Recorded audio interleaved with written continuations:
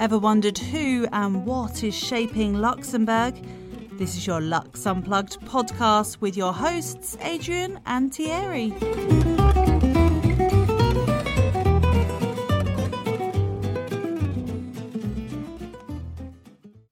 Hi, I'm Adrian. Hi, I'm Thierry.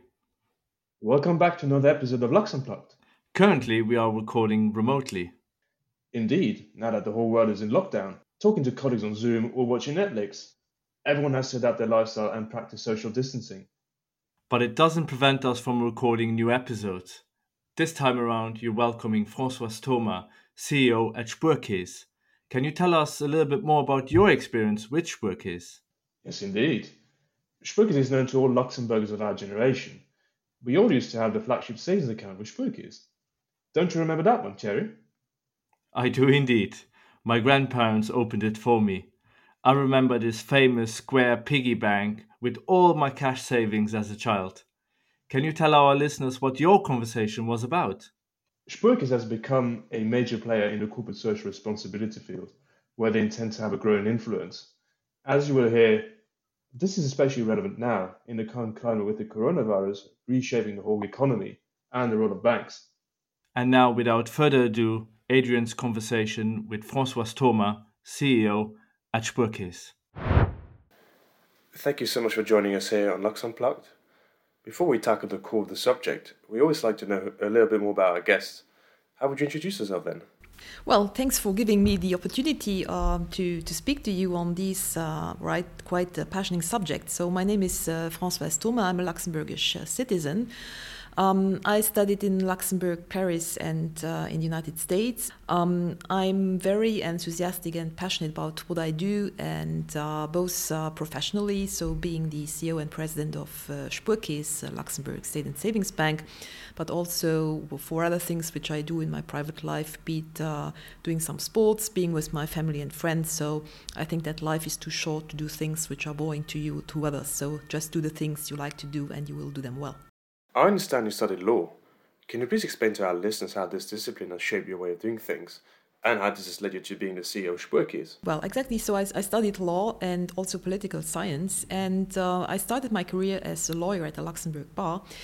And what I like in the law is that it's very solution-oriented. So it's actually what you do in your everyday life. You have to cope with problems, and then you have to find a solution which is acceptable not only for yourself but also for the people around you.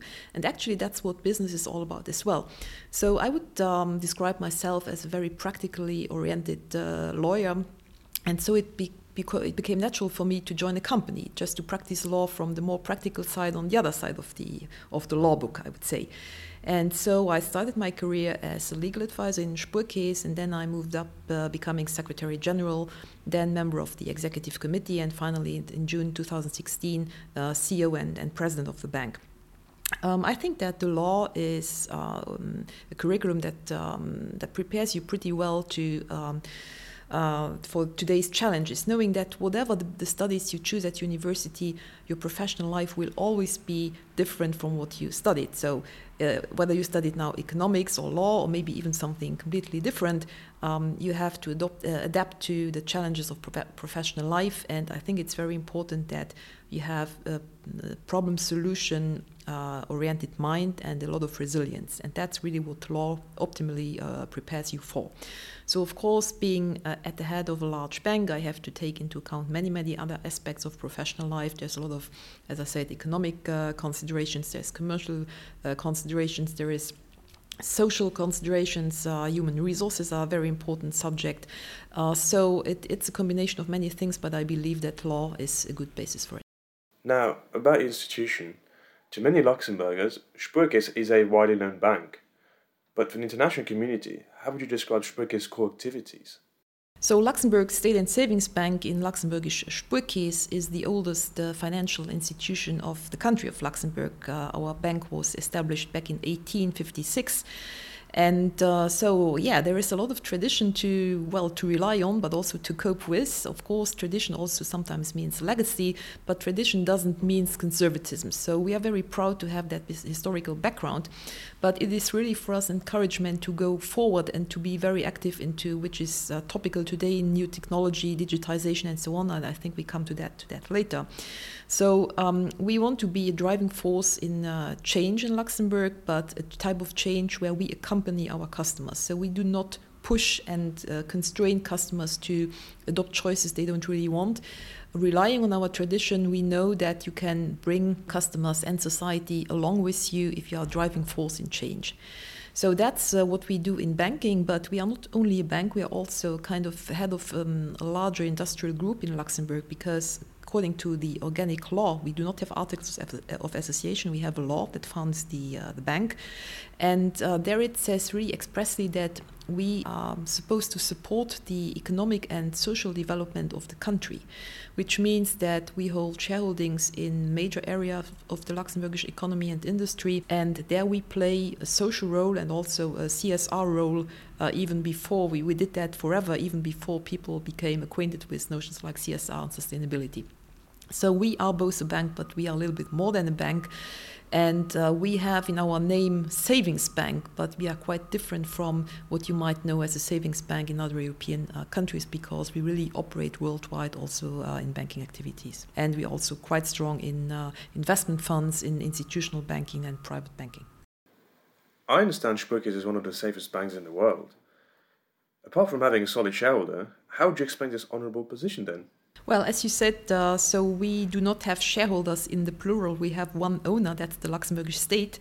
And as the Luxembourgish state has a AAA ranking, we fully benefit from that and get a AA plus ranking with the rating agencies.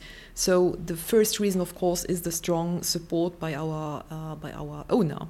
The second, of course, is also that we are quite prudent and conservative in banking. Not again conservative in the way that we are not innovative, but we are really a stable and very down to earth financial institution. We both in what we do for our own purposes, but also in what we recommend to our clients, and this actually leads all over again that we are ranked among the 10 safest banks in the world, which of course is a recognition for us. But again, it's, I would say, getting a compliment like that, meaning that boredom may be something valuable, it's a nice compliment. Sometimes we get told we are a boring bank, but in today's world, maybe that's a huge compliment. In today's world, running a bank can be very challenging. You've recently entered into a partnership with ODDO BHF, a major financial services player. To what extent will this agreement ensure that Sparkes stays competitive? Yes, well, as you said, ODDO BHF is actually a French and German bank, so they cover both countries. And as we at Sparkes have decided a couple of years ago that we really want to expand our private banking business, our institutional banking business, we wanted to give our customers in that area of banking a new type of opportunity, allowing them to reach out to solutions and products which we don't have in our in-house range of solutions and products. And ODDO BHF is also a bank that has a very long history, almost as long as ours. So they are very traditional, very stable as well, and they really specialize in wealth management, so that we can fully benefit from their expertise, giving our customers access, as I said, to full-fledged solutions and products which we can't offer here in-house. So this is really a win-win situation for them and for us, because their customers, they get access to the Luxembourg market, and our customers get access to the products they develop and they offer. And they are as well, they have a very tradition of high reliability, conservatism in the good sense, and they have a very good track record in their wealth management. We all know that a negative interest rate environment such as the one we're in today comes at a cost for banks. Now my question to you is, how does Sparkes intend to embrace, for example, technology to stay competitive? You know that Sparkes is a systemic bank, so we are directly regulated by the European Central Bank, which of course gives us an additional layer of regulation and also of responsibility. So it's also a good thing because it really enhances governance considerations and other types of considerations you want to respect in order to be really at the top of what you are required to fulfill. Negative interest is one big challenge for banks' profitability, and banks' profitability is also one of the major considerations that the European Central Bank follows up all over Europe. And so technology, in a way, kicks in at the right moment, because digitization, artificial intelligence, and all these tools do allow to rationalize and to decomplexify also. What, of course, is a real challenge, that's the human side to it. So far, and I hope that this will continue, we need a lot of competent people to implement all these new tools and to handle them. And we are really confident that the labor environment will not change in the sense that suddenly like half of the workforce would not be needed anymore. There's a lot of debate about this social issue, social aspect to technology, on reskilling your employees, because, especially in a bank like ours, where people tend to work for a long time, even for their whole career. So it's extremely important to reskill people all the time to keep them competitive with new technologies. New technologies so do allow to rationalize and to decomplexify, but probably not in the sense that you need less people, because if you did not have these new tools, you would need more and more and more people, and that would put a threat to profitability. But keeping the right amount of a competent workforce is, especially in the new technological context, of the utmost importance. And one of the major challenges for a bank today is to recruit and to find the right people out in the market to complete our teams. So skilled people do not need to feel threatened at all by technology. It's rather the opposite. Also, technology allows a very different approach to customers. So it's not only the inner life of the bank, but it's especially a tool for how to communicate with customers. We have the densest physical branch network all over Luxembourg. However, we have noticed that people still go to branch offices, but they want to go there in order to get real added value, not in order to do transactions they can do from home and over the screen. So they do not feel compelled to go out into the street and see the branch office for those purposes. And of course, so what we want to offer the customers in the branch network is really added value, real advice, deep advice, and really try to get all other types of transactions into the digital channels, which also allows us to be reachable for customers very, very longer during the daytime, in the evening, maybe on holidays. So that's, we believe, really an enhanced service for our clients. By the way, be it in the physical persons, also companies, they also prefer more and more to work with the banks that way. In addition to adopting technology for the benefit of the next generation, another topic that's growing in importance is, of course, corporate social responsibility. How does Spreuke is acting in this field, then? We have in our organic basic law this famous article where we are invited to play a social role in Luxembourg. So corporate social responsibility has been in our genes since the creation of the bank. Of course, this took different forms of development over the years, but when the idea of CSR as such, the notion appeared in the banking world, we were the co-founders of the first CSR platform here in Luxembourg. So that was back in 2006. And since then, of course, things have developed quite a lot. We have implemented development goals over the last years, and we joined the UNEP FI Principles for Responsible Banking in October 2019. Can you please explain what this program is about? Yeah, this is a product created by the United Nations to promote responsible finance and responsible banking throughout the world. And so by committing to this program, by signing these principles, you commit to, you can choose from several areas according to your business model, and where you commit to improve your performance in that area. For example, this can be, I give you very practical examples. Let's say if you do housing loans, you can say, I will try to improve the real estate I finance, where the energy class of those loans, I try to get to double my energy class A or B housing loans, for example. Or you can say if you're in an environment where maybe there is gender bias, or where the very, very few women or very few men can happen as well. In your workforce, you can say we want to really improve diversity within our company by promoting the gender that is less represented, or by hiring people from different groups. You can also choose goals that are more in the pedagogical training area, which especially in finance is also very important for us. We believe that, we noticed that there is a huge need throughout the population to get better information and more training on financial products, so financial education as we call it. So you can choose goals like that. You can also choose goals, for example, having more green or ESG products in your portfolios, either your own in-house portfolios or the portfolios you offer to your clients. So you choose some of these goals, and then you set targets, and you have to implement and reach these targets over a given time, which is from 2 to 4 years. And the UNEP FI organization will challenge you on that, and you have to deliver. So this is really something, it's not you put a signature on a very nice document, you commit to it. And so we did that last October.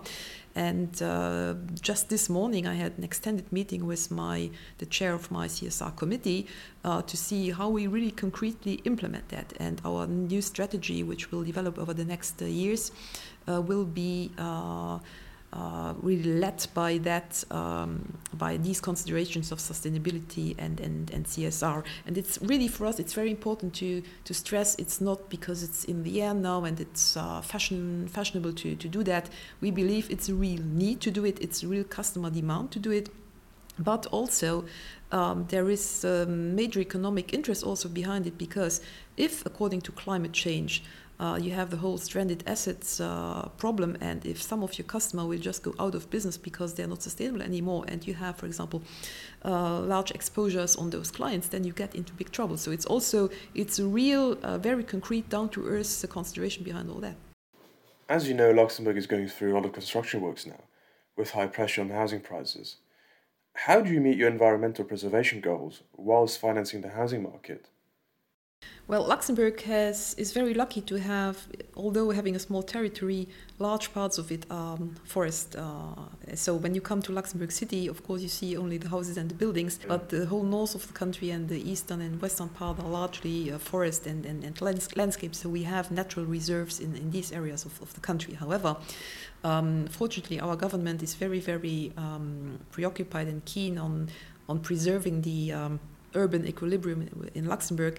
But what they recently did an assessment. There are many areas in Luxembourg where ground that is being labeled as construction ground is still free land. So there are reserves where additional housing can be constructed without tapping into the natural reserves of the country. What of course has to be considered is what will housing in the future look like. There are more and more now multi-family houses being constructed rather than the one-family house with I don't know how many acres of garden around.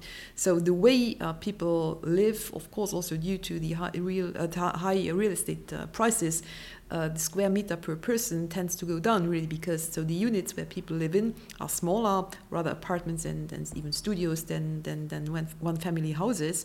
So the type of real estate being built today is much different from what was built 20 to 30 years ago. The real estate market in Luxembourg, of course, is very, very expensive, but it's not in that way. It's not in a bubble, or it's not overheated, because there is still a shortage of flats and houses. So every single flat and house that's being built is sold or rented out right away. So because there's a huge pressure on the residential market, you know that about 150,000 or even 200,000 people come into Luxembourg City every morning from the neighboring countries, and they live in the neighboring countries, and they might be also interested in buying real estate in Luxembourg. So there's a huge pressure on the market. There's real need, and again, as I said, fortunately, a responsibility of our government. They are very, very eager to make sure that the natural reserves of the country are being maintained. What's your elevator pitch to convince anyone to join your company?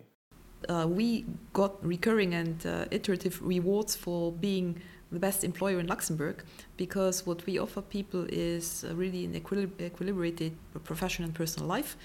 We have real challenges, both technological challenges, customer challenges. We offer a work climate which is very attractive, and we do the same for our clients. Again, we are not perfect. No one is perfect. We try to improve every day, but we are a small community. We do not depend on mother company abroad, so we can really take our own decisions here. So what is nice about working here is you can get into a responsible position and take real responsibility even as a young person. And the work climate is really conducive to furthering and to improving talent and to attracting people. That's a fair elevator pitch. I'll definitely consider joining Spurkies. Mrs. Thoma, thanks so much for your time. We definitely look forward to having you back on the show in the near future to get further insights into your fascinating projects. Well, thank you so much for your time, and a warm hello to all those who will listen to this. Thanks for listening to the Lux Unplugged podcast. Please share this podcast with friends and family and leave us a review on iTunes. Also, please don't forget to visit our website, luxunplugged.com. And see you next time.